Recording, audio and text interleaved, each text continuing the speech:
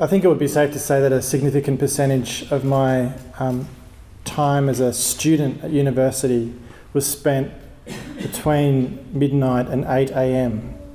doing all-nighters. Either I was pulling an all-nighter, or when I did my PhD, I did a lot of that between 4 a.m. and 8 a.m. It's kind of crazy. And the thing is, when you're up that late, it's 3:30 a.m, you're looking out the window and you can hear the birds start to wake up. You think, this is not normal. This is not the way it's meant to be. We are made to sleep. Human beings are quintessentially sleepers. We work hard, we play hard, and then we need time to sleep. We need time to recharge. We need time for all the thoughts that have entered our mind during the day to get sorted through and filtered and, put away in a filing cabinet in our brain. We sleep every 24 hours, but we also have weekends, don't we? And then we also go away on holidays, and we Australians love our holidays. Genesis 2 verse 2 says that God rested after he had created the universe.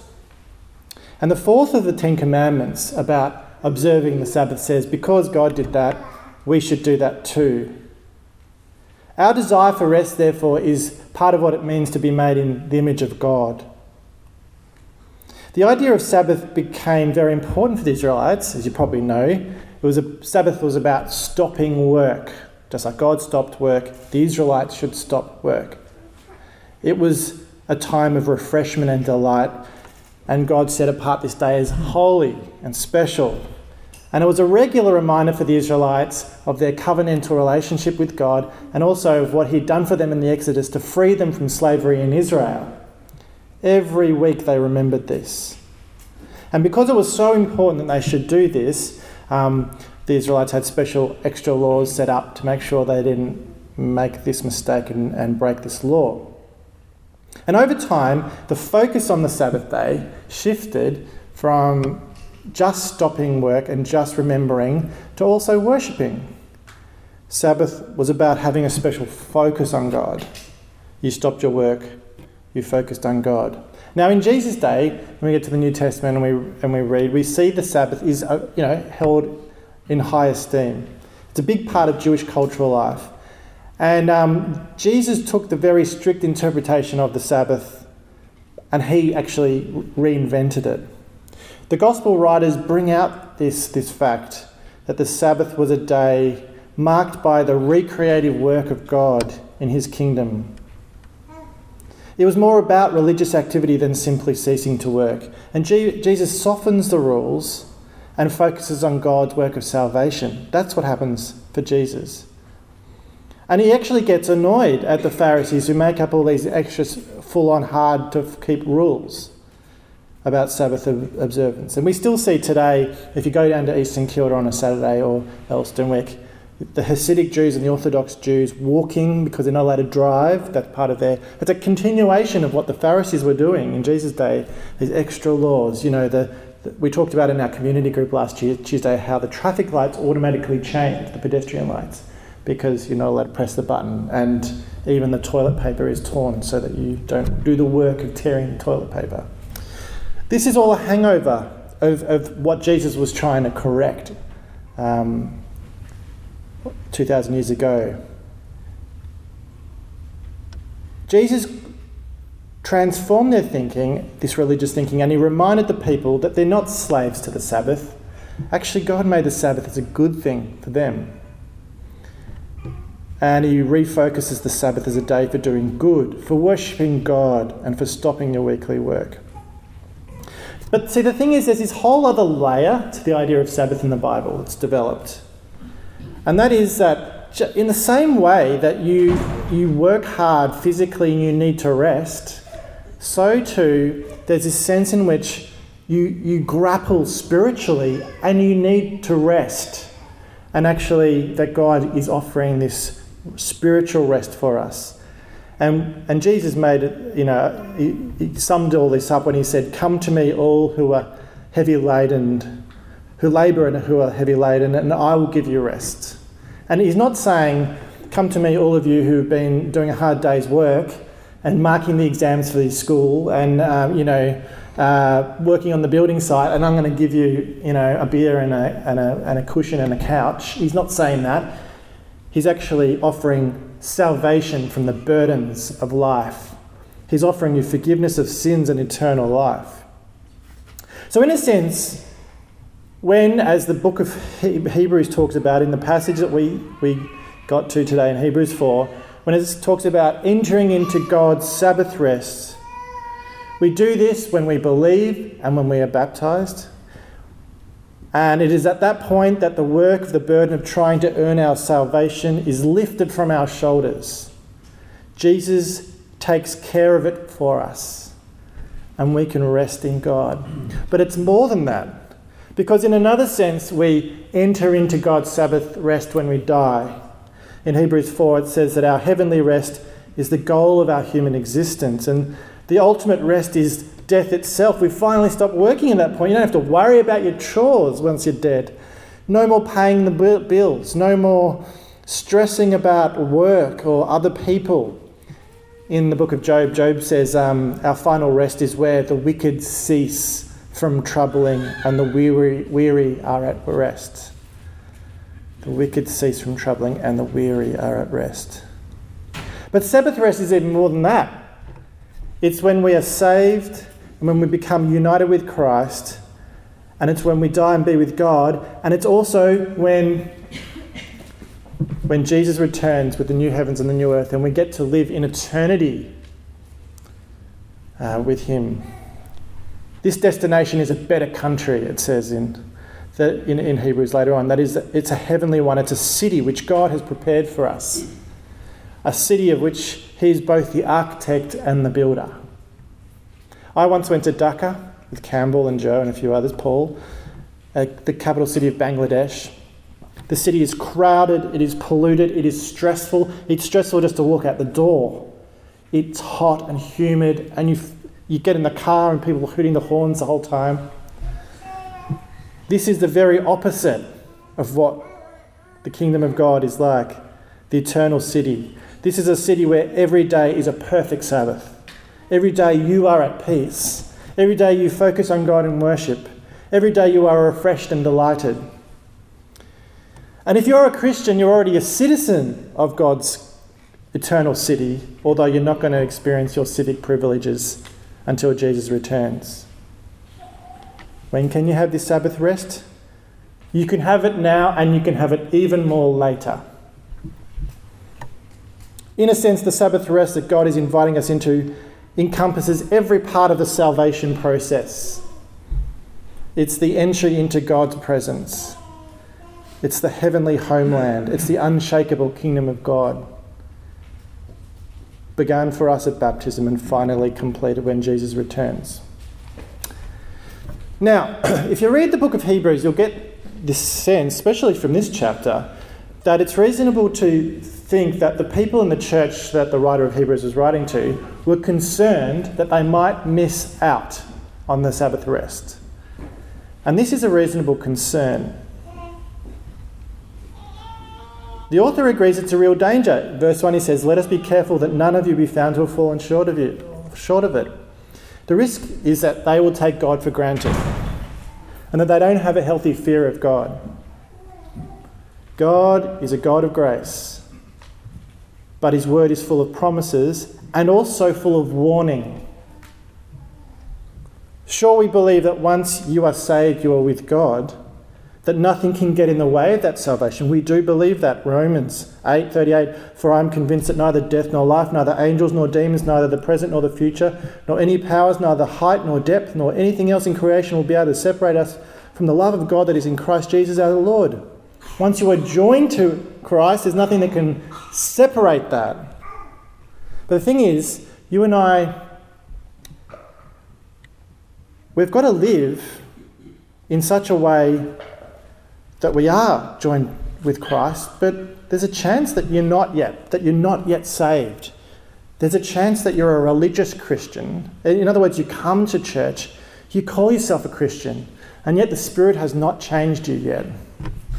It's quite possible, according to the Bible, to be a person who says that you're a Christian, and you've heard the word spoken, the word of God, but you've not received it, and it has not taken root in your life. Remember the parable of the sower that Jesus told about the seeds that fell on the rocky ground. Those on the rocky ground are the ones who receive the word with joy when they hear it, but they have no root. They believe for a while, but in the time of testing they fall away. If you've been a Christian for more than a decade, you'll know a list. You'll be able to write a list of people you know who were once youth leaders, who were once, Bible study leaders who now don't call themselves Christians. I know of evangelists who persuaded other people to become Christians who now no longer call themselves Christians. They were energetic. They brought others to faith, but now they have no faith. Later in Hebrews 6 it talks about this idea of the apostate. An apostate is different to a backslider. A backslider is a believer who goes on a bit of a downward spiral for a while but then comes back, like the prodigal son. An apostate is like Judas, perhaps, who professed to believe, but really his heart was not transformed by the Holy Spirit. He was not really saved. Judas had tasted the heavenly gift and rejected it for some coins. The danger for the sleepy Christian in the church, or the person who professes that they're a Christian, who the writer of the Hebrews is addressing, was that they might end up being apostates. And this could be you, statistically speaking. I ask you, are you really saved? Have you dipped your toe in the water and not dived in, perhaps? Have you had a nibble of your meal but not taken the whole meal in? Have you bought your activewear lycra, your leggings and your singlet top, and not actually gone to the gym? The writer of the Hebrews is pleading with you. Be careful that you don't miss out on God's Sabbath rest. So how is it that you fall short of entering God's Sabbath rest? You risk missing out on God's Sabbath rest if you don't combine faith with obedience to God's word. Let me read verse 1 and 2 again. Therefore, since the promise of entering his rest still stands, let us be careful that none of you be found to have fallen short of it. For we also have the good news proclaimed to us, just as they did, the Israelites. But the message they heard was of no value to them because they did not share the faith of those who obeyed. The writer is referring back to the story that we had mentioned a few weeks ago when the Israelites got to the promised land of Canaan that God had promised them, which God was calling, a place of rest, my rest. And they got there, but then they didn't trust God, this land of milk and honey. They didn't trust him and they didn't go in. And so God punished them and they waited another 38 years or so before they could go in. The whole generation had to die and a new generation raise up before they could go in. Canaan, the promised land, was a type of Sabbath rest, but it points forward to even greater Sabbath rest. That's what this passage says. We know this is true according to the Hebrews 4 passage, because if you look at verse 7 in Hebrews 4, it points out that it is King David who wrote Psalm 95, probably, who wrote, "Today if you hear his voice, do not harden your hearts." This is hundreds of years after the Exodus. By the time David wrote this, they were already in the promised land. And so the argument is, according to the writer of the Hebrews, David clearly understood that there's another rest, an even greater rest in the promised land that God is offering to the Israelites. A greater rest.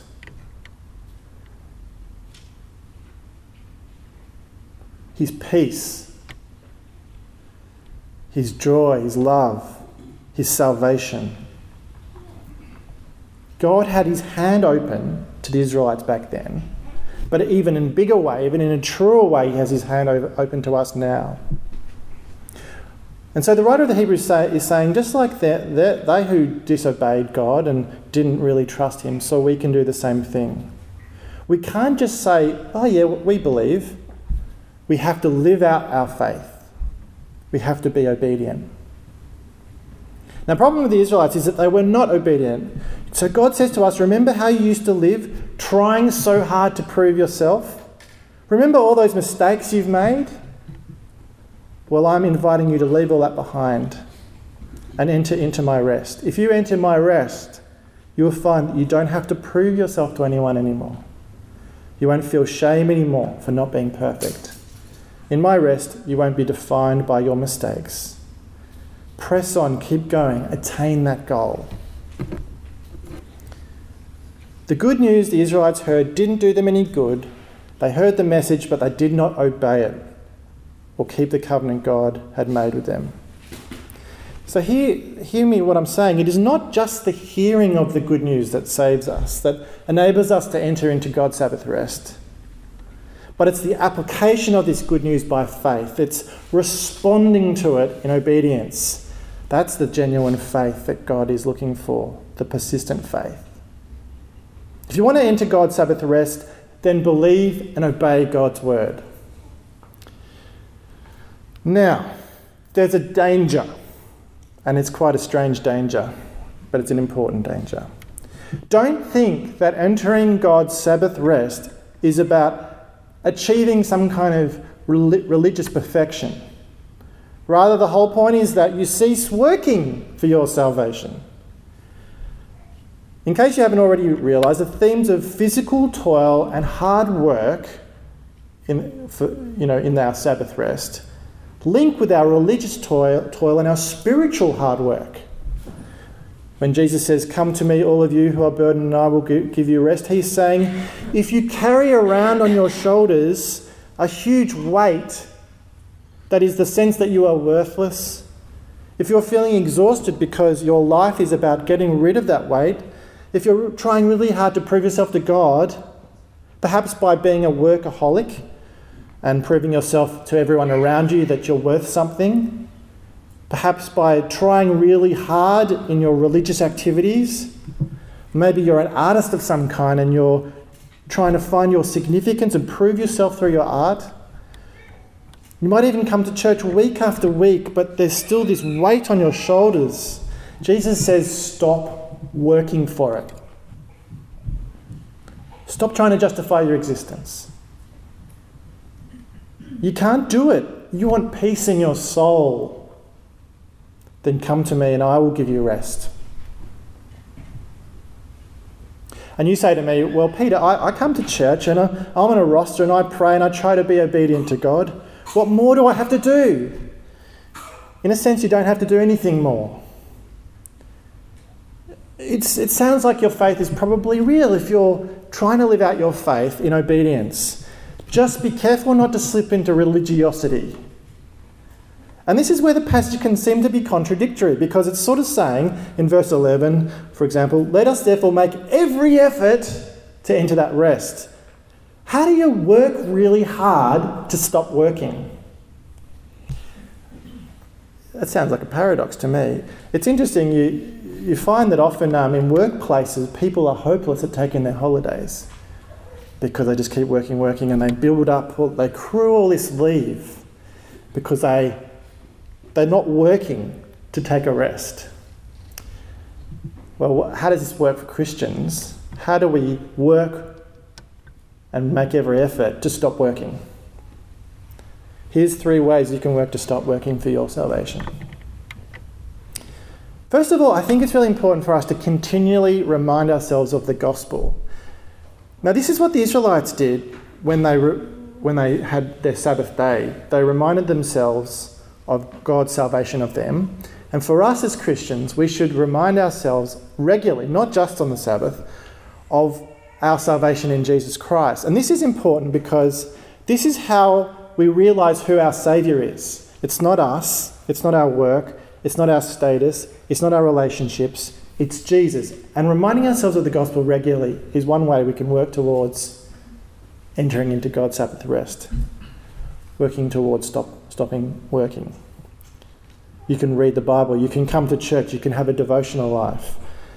The reason the church service is structured the way it is, with confession and the forgiveness prayer and a psalm and a Bible reading from the Old or the New Testament or both, and concluding blessing and the communion liturgy, it's all because it's reminding us of the gospel, of who our Saviour is.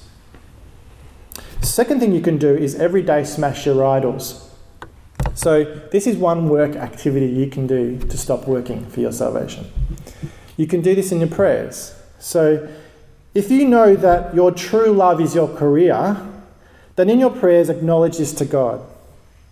Admit this to your Christian friends. Perhaps you should quit your stressful job and do something less all-consuming. I don't know. If your true love is possessions, then smash that idol. The idol of consumerism, by confessing this to God, admitting it to your Christian friends. Perhaps you could give away some of your possessions, give more in your tithing or to support mission. Smashing your idols is a work you can do to stop working because it's allowing Jesus to be your God, not your idol. And this is something that Christians have to do every day. And thirdly, every day confess your sins. That's a work you can do to stop working for your salvation. Confessing your sins is a way of working to stop working for your salvation because it's a way of keeping on track with obedience to God. And remember in the Hebrews passage, it's saying the issue is the Israelites were not obedient to what they'd heard. And the appeal to the Christians is that we be obedient. Remind yourself of the gospel, smash your idols and confess your sins. Do this, and you'll be making every effort to enter God's Sabbath rest. Do this, and you will find the spiritual turmoil that wages a war in your heart. You'll find it becoming fainter and fainter. Hand your burdens over to Jesus every day. Do this, and you can look forward to a future in God's eternal Sabbath rest. Where, I love how Shakespeare puts it, you can enjoy the honey-heavy dew of slumber. Let's pray. Lord God, we pray for our congregation that we will not take your word lightly, that we will be an obedient congregation. We pray that we can work towards stopping working for our salvation. We pray that we can make every effort to enter into your Sabbath rest. Thank you that we don't need to be burdened any longer. Amen.